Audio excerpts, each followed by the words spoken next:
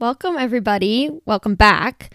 This is segment 2, episode 1 of Myths and Misconceptions.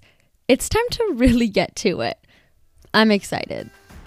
We don't want them to be innocent because we want the just world hypothesis to stand, and so we look for ways to strip them of their innocence.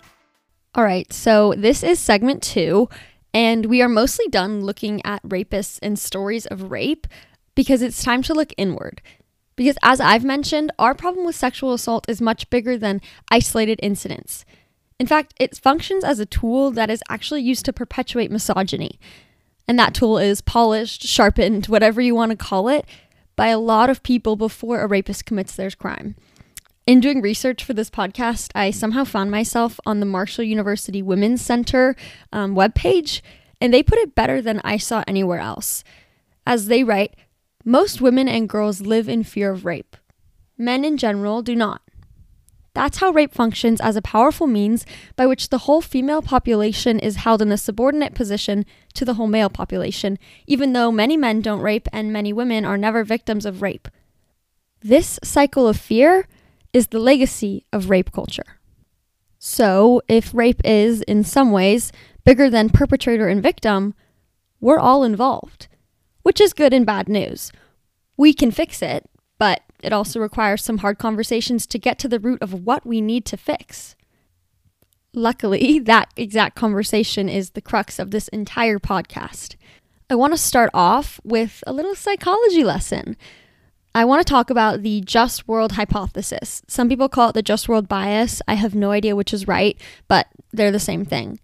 In an article called Belief in a Just World, Religiosity and Victim Blaming, Hassan Kaplan explains that we tend to interpret events according to the fundamental principles that constitute our core belief systems. One such fundamental assumption is that people get what they deserve and deserve what they get. He goes on to explain that this phenomenon is known psychologically as the just world hypothesis. I learned about this for the first time in my psychology class senior year, and I still remember it. So I'm going to explain it like it was explained to me because it really stuck with me and honestly makes perfect sense.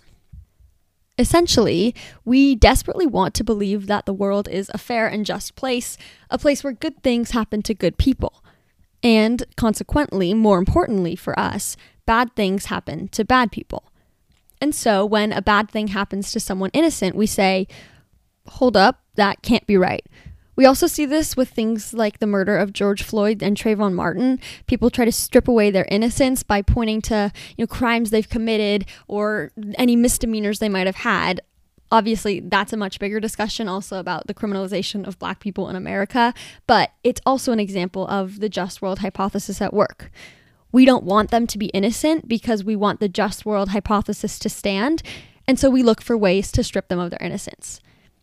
Anyways, the goal in doing this is to rationalize to ourselves that this person is in some way bad so that we can make sense of the bad thing that happened to them. We do it with sexual assault extremely. She was drinking, bad. Or she's already slept with 10 other people, bad. Or she's a bitch, bad. We do this in an act of self-preservation. It makes us feel safe because we think if we're good, nothing bad can happen to us. So we grasp at straws to blame the victim. It happened to Chanel Miller. It happened to Christine Blasey Ford. It happens to nearly every survivor of sexual assault who speaks up. And this just world hypothesis is psychologically one of the reasons we prescribe blame to the victim first. In all honesty, it's selfish. It's just one of our ways of trying to convince ourselves that the world is in some way fair, when in many ways the truth is it's not.